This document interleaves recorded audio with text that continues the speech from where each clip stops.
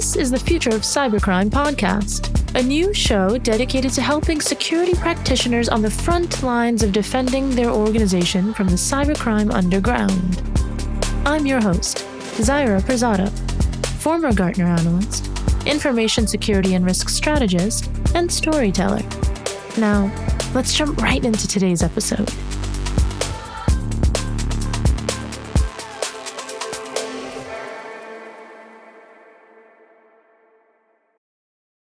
Hi, everyone. Welcome back to the Future of Cybercrime podcast with Kela, where I speak with cybersecurity professionals, perhaps like yourselves, about the cybercrime underground. Today, I have with me Nirali Bhatia. Nirali Bhatia is a counseling psychologist and certified cognitive behavioral therapist, and she has a specialty in cyber psychology. She's also a well-renowned TEDx speaker, corporate trainer, and media personality. You may have seen her work on the television show MTV Troll Police. Also, as a founder of an anti-cyberbullying organization named CyberBAP, which is an acronym for Cyberbullying Awareness, Action, and Prevention, she counsels the victims of cybercrimes, online psychological damages, and even addictions. Thanks, Nirali, for joining me today. Thank you, Zach. Thank you for having me. Absolutely. Now, we have not yet had a cyber psychologist on the podcast, so I want to talk to you about your career. What inspired you to study psychology, especially that of cyber criminals? Well, every place I go, I get this reaction that, okay, what is cyber psychology? Especially in my country, I'm from India, and here it's a very, very new domain. It's the word is still not out there. While I understand that this field is as old as 2 decades and above. My journey in psychology started very early when I was doing my graduation, and one of the subjects that was in my curriculum was advertising, which intrigued me towards how people make decisions, how we influence them, and from there the whole interest into human mind and thought process and behavior started. While I did not pursue advertising, tech was something that interested me much more. And I started my career early on with building applications and websites. And I'm talking way back in 2000. But while we were making those applications, there always used to be this kind of quest that, the one who's watching or one who is coming onto my website, how does it make them feel? What kind of emotion is it triggering in them? What is influencing their in their decision? If I'm writing this, is that what is interesting them, or is it the color, or is it the presentation? So these were the questions which took me to a direction where I got myself, certified as a usability analyst, where I got an insight into user behavior in an online domain. And from there, along with that, I was also pursuing my degree in human psychology. So I've done my master's in counseling psychology. Now, bringing that back to technology was a very, very interesting, work for me, and I really, really enjoyed it.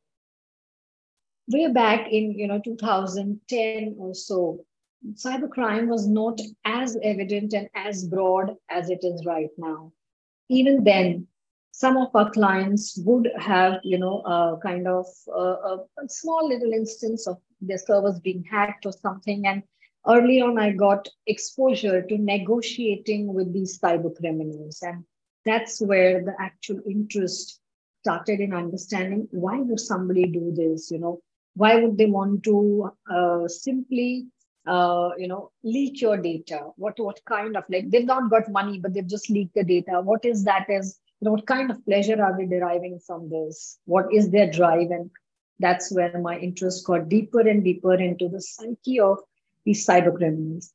But the most turning point I can say in my life, which got me into a deeper research into cyber psychology, was when I did this MTV Troll Police show. MTV Troll Police was about, celebrities get trolled a lot. And these trolls, they use anonymity that internet offers to, stay behind the screen, create a false identity, and get away by saying whatever they want to say. So when we were doing that show, my company was also hired to identify who are these actual trolls. All we had was, their Instagram ID or their Twitter ID, and from that they used to, get some suspects. Like, okay, this is the real person behind. And my role over there was to kind of do an analysis, net profiling to be very precise. That who is this person?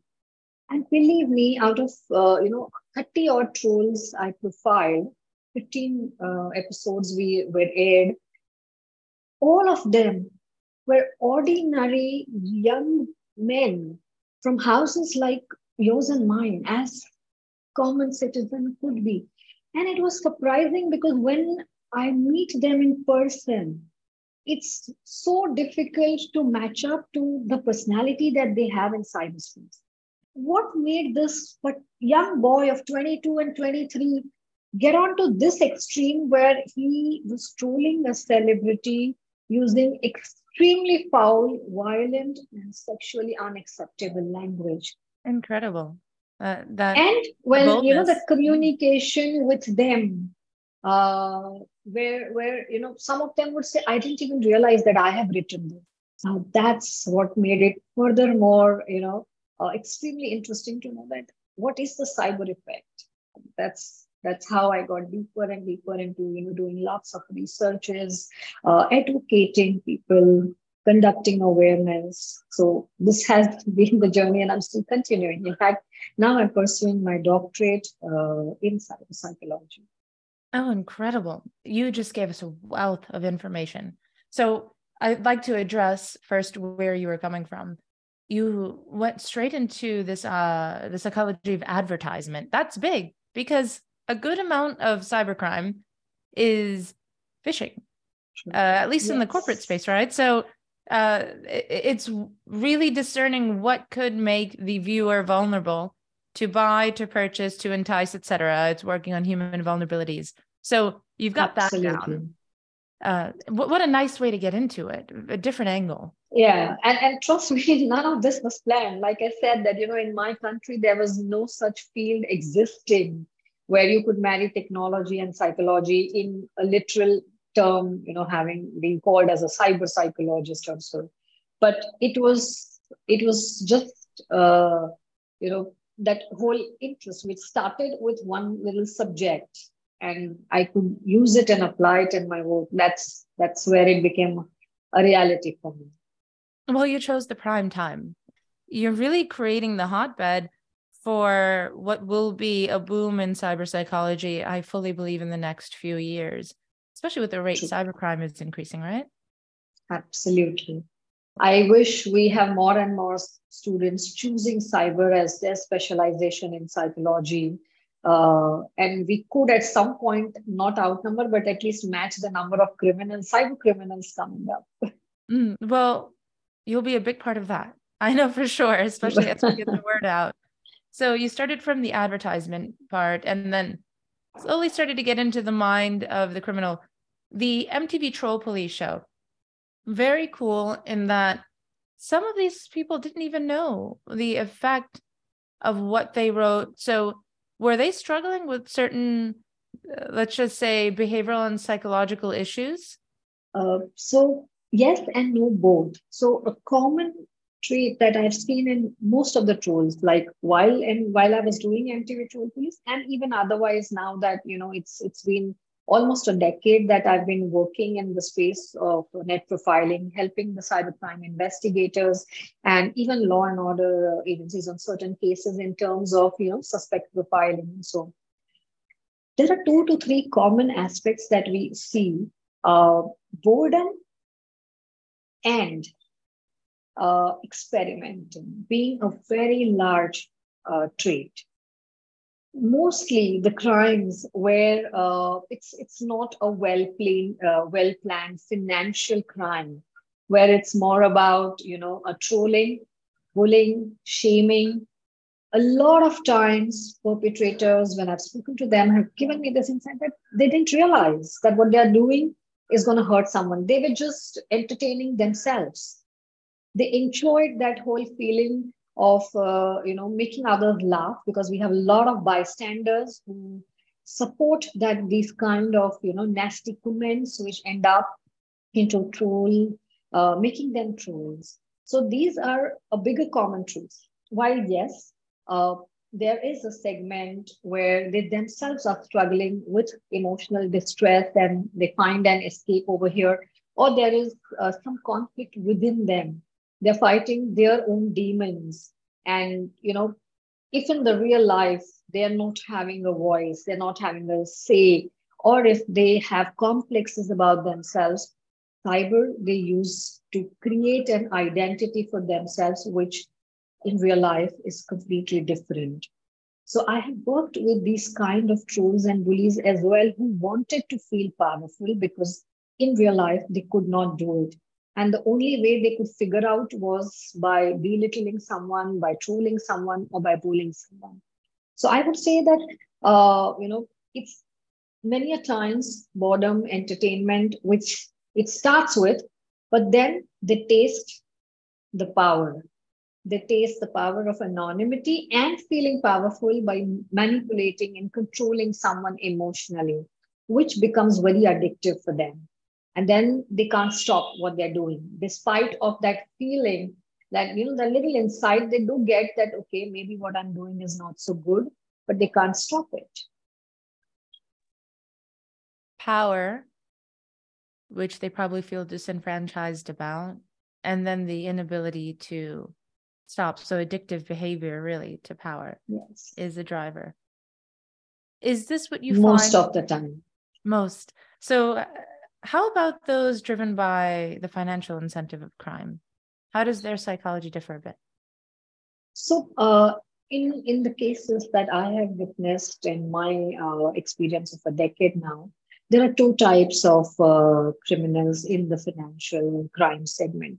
One is an organized segment where they're running an organization, uh, where they're running these scams. They're doing volume businesses, and the other one is where they're experimenting, they're finding the gaps and loopholes in a system and trying to evade it, or they are emotionally manipulating and getting people to pay up money or conning them or so. So if we look at scams like romance scams, which end up in financial crime as well.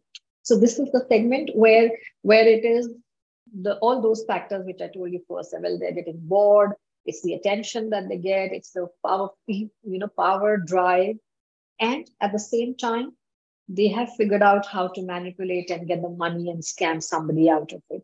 While on the other side we have scams, organized scams, like or organized crimes like ransom, like phishing attacks, like extortion, which is also eventually it leads to financial crime. It starts with it starts with bullying, but it ends up in victim paying up. So these are all organized crimes. They're not doing too much of what I would call is as like there's no personal intent over here, but their motivation is money. Their motivation is exploitation. Their motivation is that whole thrill that they get out of being successful in running these scams, because they're looking at large number of victims. This is a helpful distinction. Now, I wonder how things change when you have one single actor versus a group. What influences the psychology of a group versus a single person? A single person as a perpetrator has to be, in terms of technology and in terms of psychology, has to be well read at both the places to be a master manipulator, because then they are targeting very niche audiences, as in they are studying their victims. They're throwing the right bait. And, like I would say spear fishing, if you have to use a term for it. While when there is a crew, it's like any other work. So they all work on a common objective of making money. of finding loopholes and of getting away with, thrill seeking behavior. So these are the common collective emotions that they all work on as a crew. I don't know if you're aware of a series called Jamtara. It explains, so it's there on Netflix if you get a chance to watch on it. It is based upon, the entire modus operandi of certain sets of financial crimes, the scams basically. So they have, of course, for entertainment purpose, they've added a lot of spice into it with emotional stories of each, criminal. However, it collectively shows the tribe, which is very common, that they want to all make money very fast.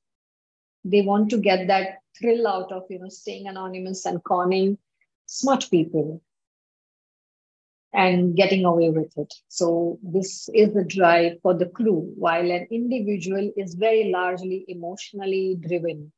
Like I said, it could be boredom, it could be entertainment, it could be, thrill-seeking behavior, either of these, or a personal vengeance. So there's so much confidence at play. Do you see any correlation in your work between the physical, real life actions of these individuals versus their online? Do they have similar criminal behavior in their real world actions, or no? So it's difficult to say that it is I cannot generalize it.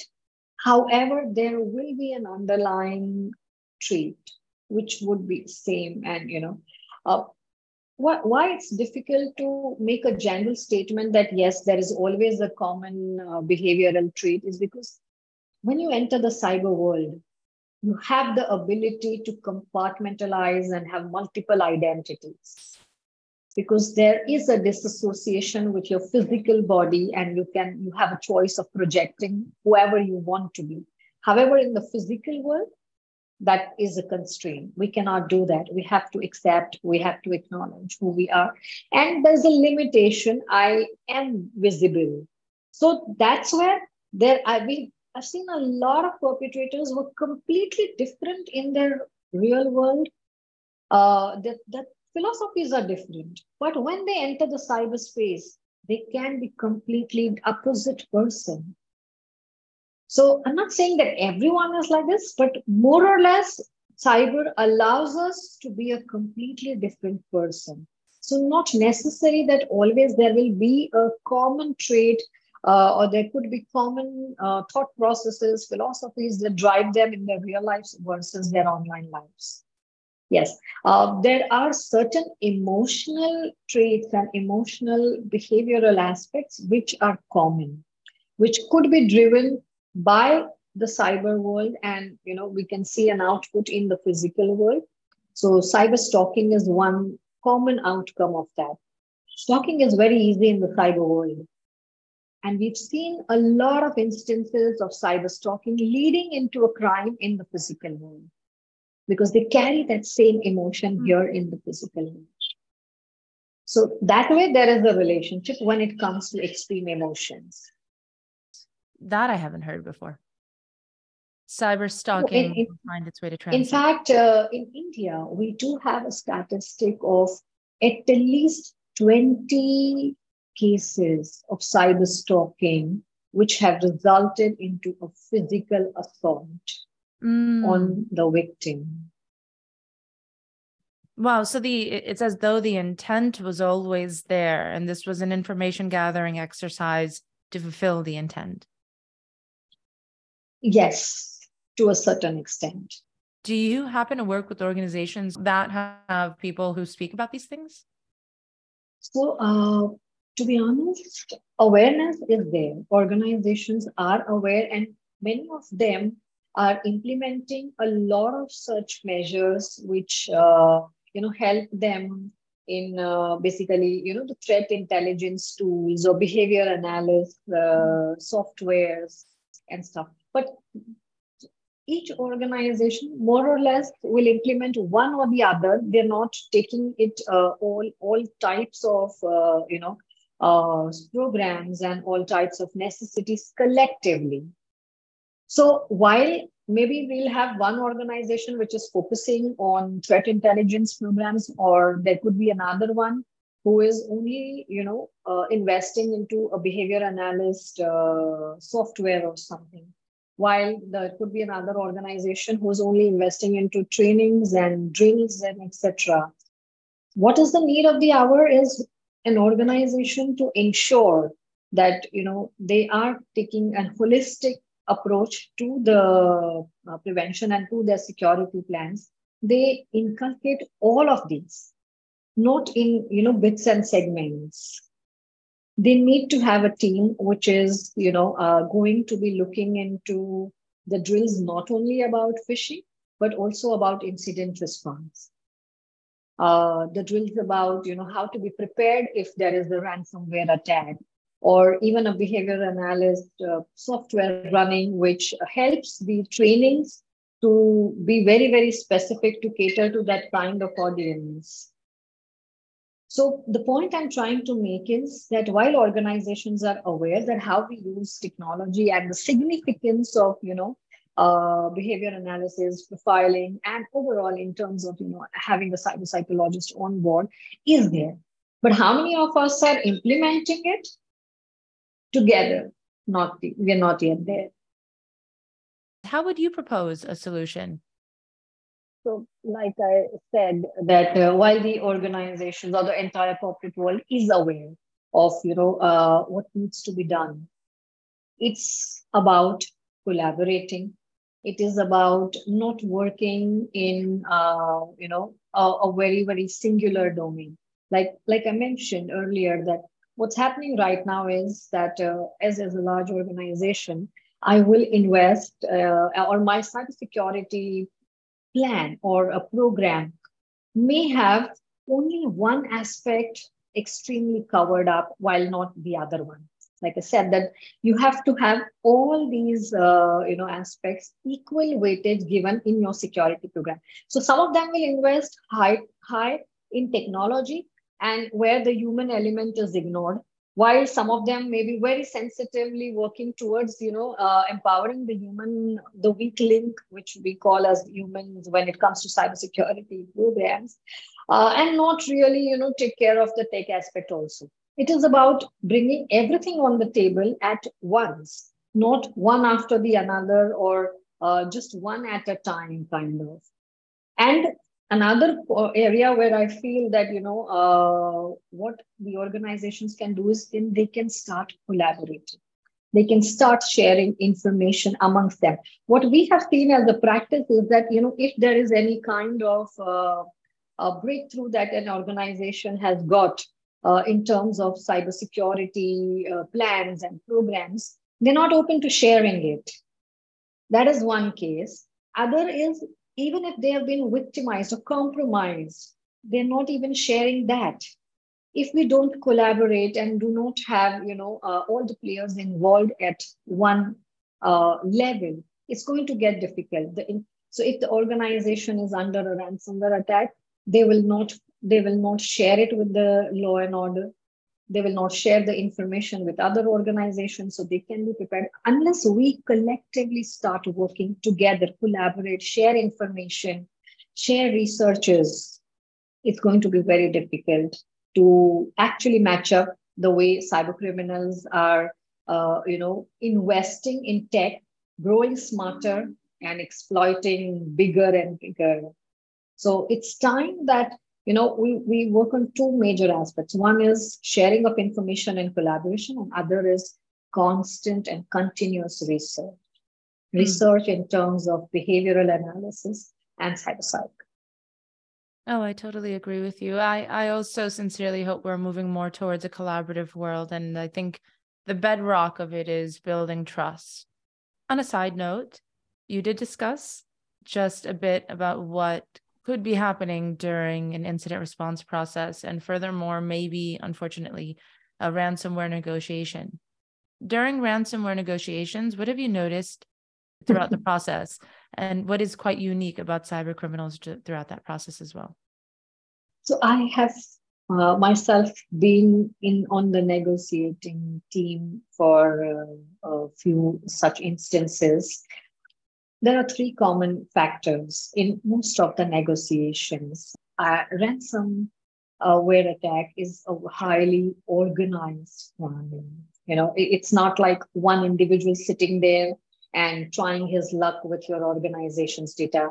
Not yet. I haven't come across, that level. While I'm talking about larger organizations being under threat, and we've been a team who was negotiating for them. So what I have noticed is that the perpetrator or the criminal, they work on psychological impact. They create that kind of threat or a scenario where they're going to manipulate you emotionally, not talking about the volumes of the data, but about the defamation that comes. So they're going to play on a defamation angle very largely, and they make it extremely time sensitive. That I can be generous, but only for this time. So that's a very unique trait about them. Like the moment, so as a negotiator, when I'm trying to build trust, immediate switches to the time to cut off that trust, because they don't want to get trapped into that trust element where they want to, I had one such experience where the perpetrator kept emphasizing on his skills of technology, that how he could crack through the organization's network and how he did such a noble job for the organization to find the loophole and how he should be compensated. So again, that is an emotionally packaged way of saying that, hey, look, I'm not attacking you. I am only pointing out to you the vulnerability in your network, and why don't you reward me for that? So before, yeah, so, and it was a very subtle way.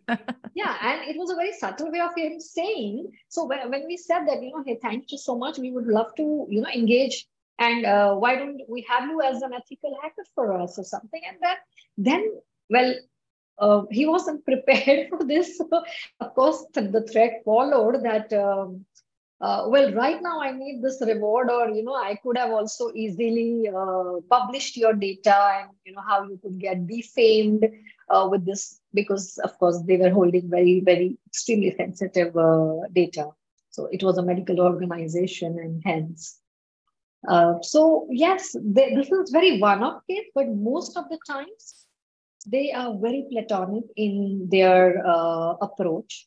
They keep emphasizing and building up the pressure in terms of time, not wanting to give you time to think. They want you to act on impulse and immediately come up with a figure, because they understand that if they allow you time, they are going to lose that power over you, to threaten you, to put you under that pressure to take an immediate decision. So that's what becomes interesting. And as a negotiator, my always that effort is, it's very, even if the modus operandi is absolutely same, each negotiation is still different in its own way. As in, buying time is the biggest, I would say, thrill-seeking experience in a negotiation. But at the same time, ensuring that we build a little trust, because it's a very delicate line to be working upon. While at one point there have been instances where, despite of agreeing to pay up, the data has still been leaked. So there's no such guarantee. So you have to be very, very smart in terms of not making the perpetrator feel that you've got their nerves. That's the key, is what I feel so far. So it's proving to the wow. So if you let them believe that you are smarter than them, then you're inviting trouble. That's the whole thing. Wow, maintaining that they feel like they've won the entire time. Yes. They are smarter. That's what drives them. Before we continue on to the remainder of our episode, I would like to take a brief moment to speak about our sponsor, Kayla. Kayla delivers 100% real, actionable, timely, and contextual intelligence about cyber threats and threat actors. With Kayla's home-brewed threat and compromise intelligence, your organization is empowered to identify, prioritize, and effectively mitigate digital security risks. I personally think it's a wonderful product, though you'll only know if you try it for yourself. Kayla offers an extended free trial of its cyber threat intelligence platform on their website, kaylacyber.com. That is KELACYBER.com.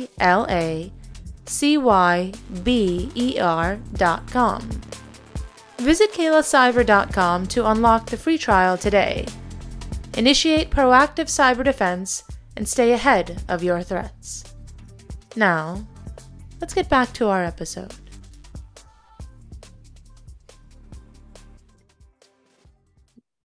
How have organizations responded typically in your experience to large-scale incidences? When you get looped in, what do you view as the common reaction? And then what happens after? What's the reaction after? So the most common reaction is the moment I am in the negotiating team or in the incident response team, is they start seeing the entire episode from the human element. They start seeing that there is a human perpetrator. Until then, it's about systems, it's about infrastructure, it's about data. The panic is all about that. And all they're talking about is this is the technology that is attacking me. So then when that changes is where the panic reduces. They feel that, okay, if there is a human, I can talk, I can persuade and stuff like that. So the practical thinking kicks in, hope kicks in. That's where the change comes in. Of course, it's not me alone. We are a team, and I do have in my team, there will be a technical expert, there would be a financial decision maker, and of course, there is a cybercrime investigating expert as well. So when we work as a team, then it looks far more balanced, and then that gives them that kind of trust. That yes, but like I said, that it's amazing to see the expressions change. Like when I've noticed this, that when I entered the room, they're all talking about new technology, and this is what was wrong with my infrastructure, and this is what, and then after a little bit of analysis and a talk, and they're like, okay, I understand. Now there's a human, and the whole sentiment changes. So it's an interesting field to be in. Wow. It gives a lot of insight in terms of helping that same organization plan these kind of incident response drills. A lot of organizations invest only into phishing drill, or I would rather say, they only may have a red hat or red team exercises, but we also need to prepare the team who is going to be part of these negotiations, who's going to be I haven't come across many of them having these drills with real humans behind the screen. The way cybercrime works, or the way cyber entire space functions, it's a very psychological space. No matter how much you have prepared, your entire team, you've done tons of drills and awareness trainings and sessions, but at that very moment, your emotions are not constant, right? At that very moment, what emotion is triggered is going to completely change your response. So I may be the smartest of person. I have read well about all this kind of crimes and modus operandi and traps and all. I'm well prepared. But when that email comes to me, what kind of emotion does it trigger in me can never be 100% gauged. I could be having a bad day with my husband, and I saw an email, and I wasn't thinking straight, and I just click and I fell for it. I'm just giving you an example. That's where we read, that when specifically, I'll cite individuals who have fallen prey, who are very, very high professionals, accomplished people, and yet fall in prey. Why? Because it's an emotional triggering space.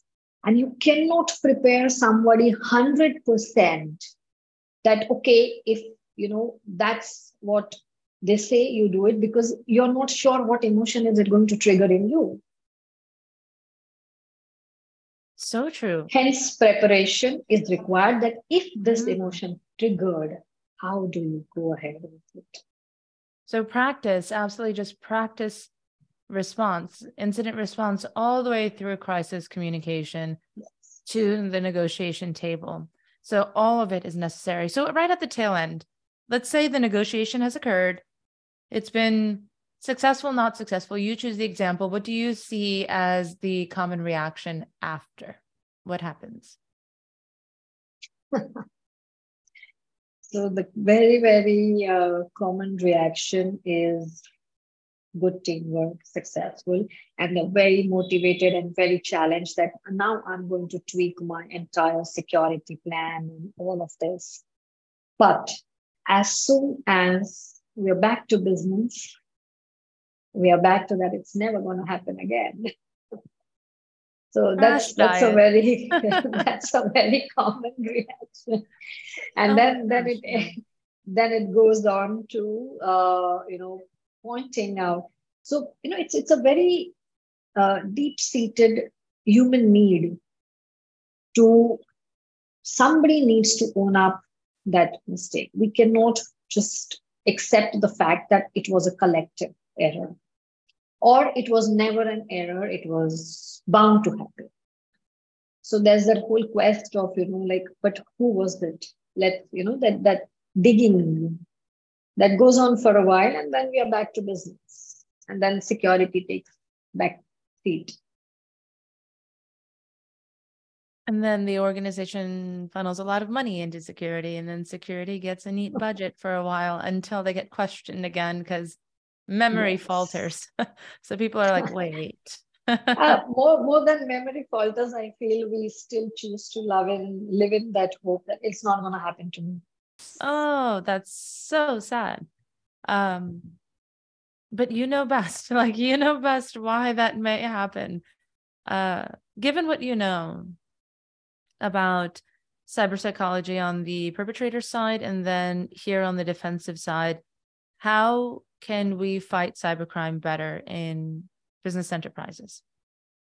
When it comes to business enterprises, our security goals are going to define how prepared are we.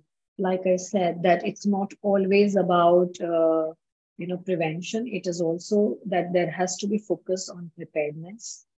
We also understand that cyber world is very unpredictable. No matter how prepared you are, there is still a huge gap. And like when I mentioned Jamtara, it has a very popular tagline in Hindi which says "Sabka number aayega." Where what it means is that everyone is going to, at some point in time, fall prey to this. Now, it is all about how prepared are we to face it when it happens. So I think if the shift from prevention to preparedness will bridge the gap to a very large extent. And I again reiterate that sharing of information, because we are the community of organizations as cybersecurity professionals, all of us have to come together so that if we share information, we are becoming a group together for criminals to penetrate, it becomes harder. It's very common that until and unless everything is done with, covered, shoved under the cushions, nobody talks about what happened in their organization. And that's what the advantage cyber criminals take, because they know you're not going to tell other organization and they have much more avenues of targeting different organizations. So if we don't build that collaborative community, we're never going to have 100% foolproof cybersecurity plan. I hope we do too.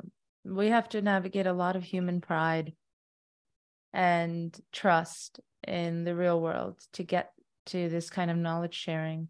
So many organizations are reluctant because they know that if they expose it, then they show that they too have a kink in the armor.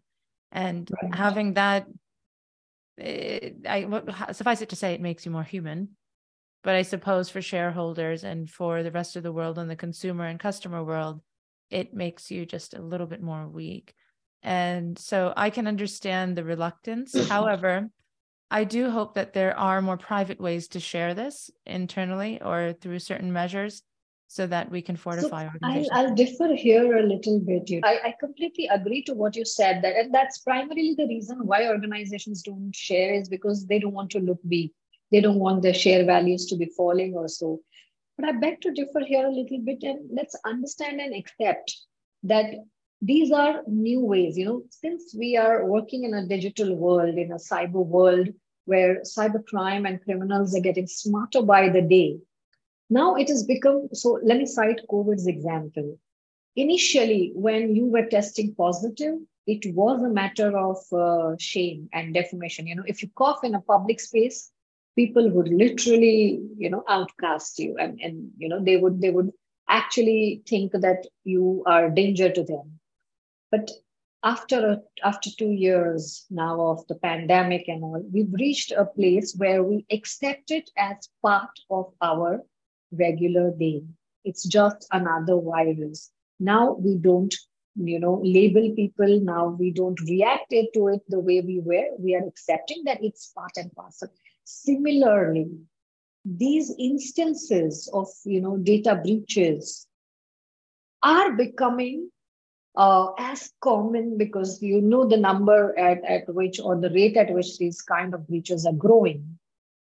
So if we take out that, shame element out of it, and we stop looking at the organizations that, they are really weak, and, the shared values will fall down because of that. And if we remove this, then it becomes a much more easier process to share that information. And I believe to a certain extent, it has started happening.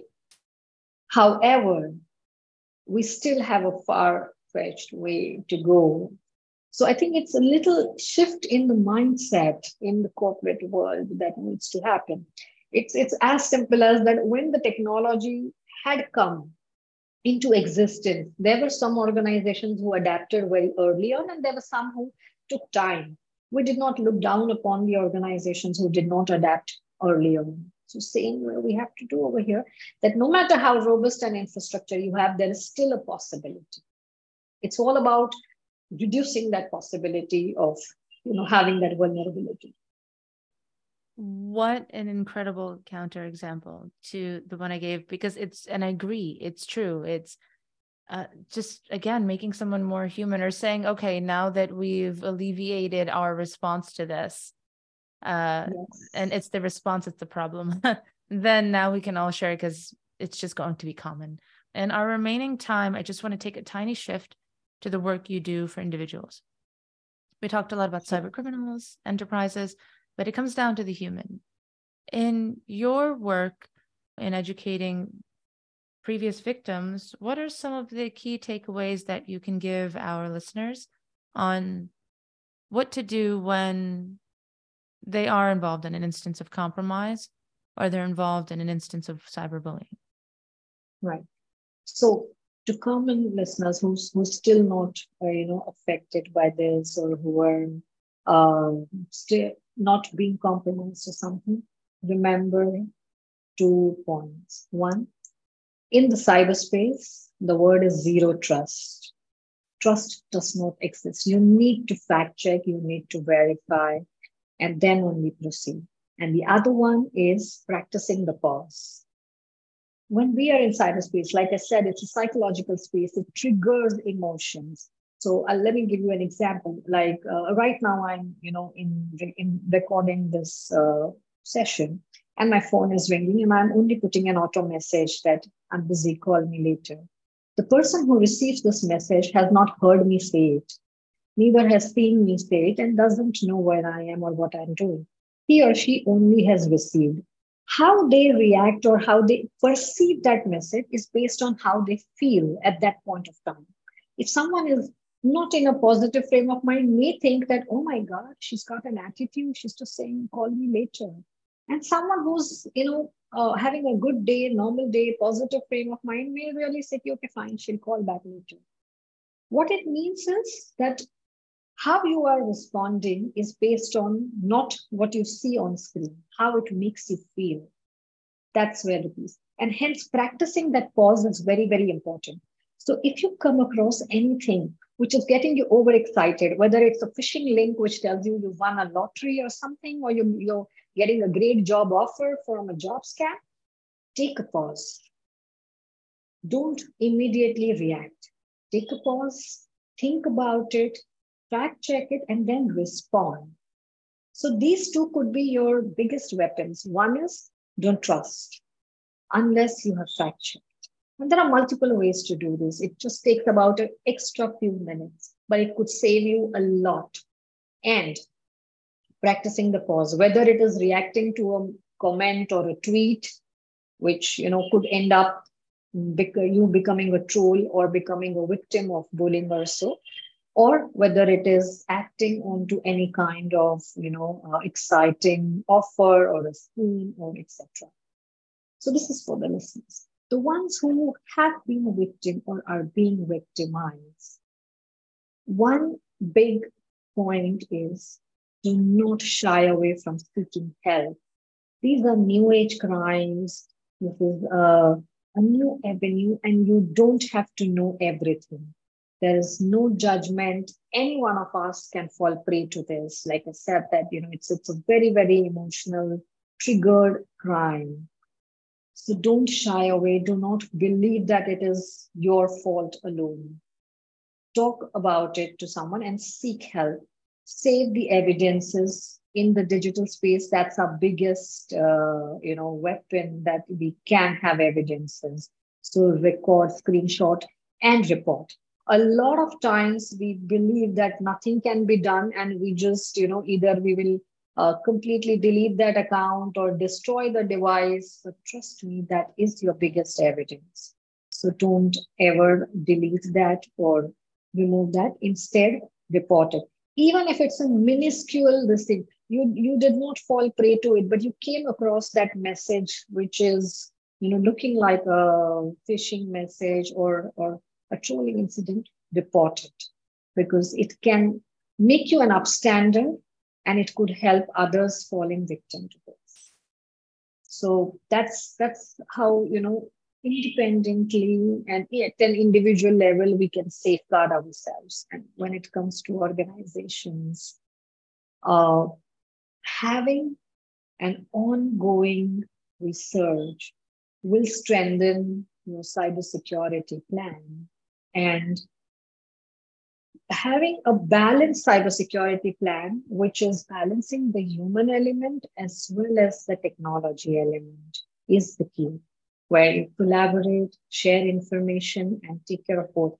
Sensitize and make aware the human elements, at the same time, prepare them with the technological, interventions as well. So I hope I've tried and covered all three, areas. You have. You've done it so wonderfully too. Thank you.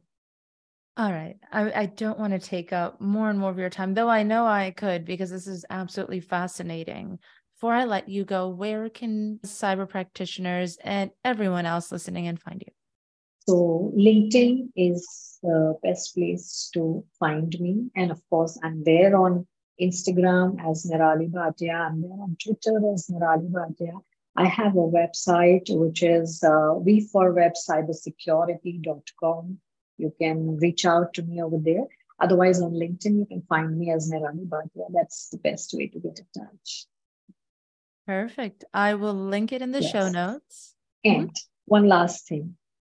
If you or any of your loved ones, are being bullied online or have been victims of bullying, do not hesitate, and you can reach out to my anti-cyberbullying organization, that's CyberBAP, which stands for Cyberbullying Awareness, Action and Prevention. We do help victims to navigate through the bullying experience and move on in their lives.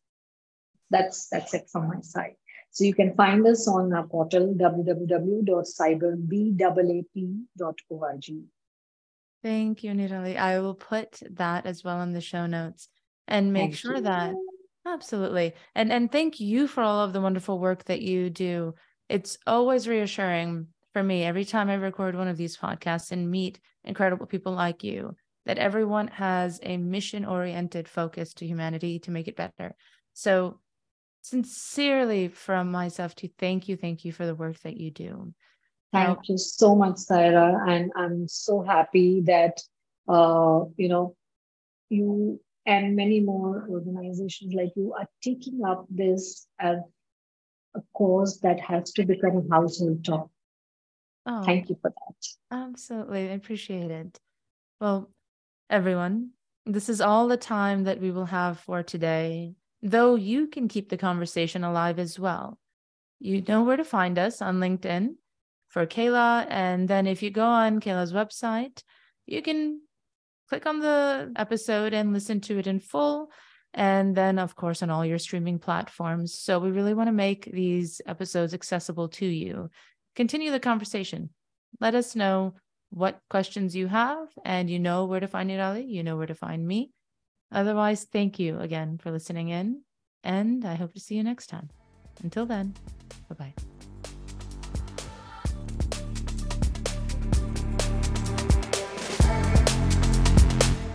Thank you for listening to another episode of the Future of Cybercrime podcast brought to you by Kella.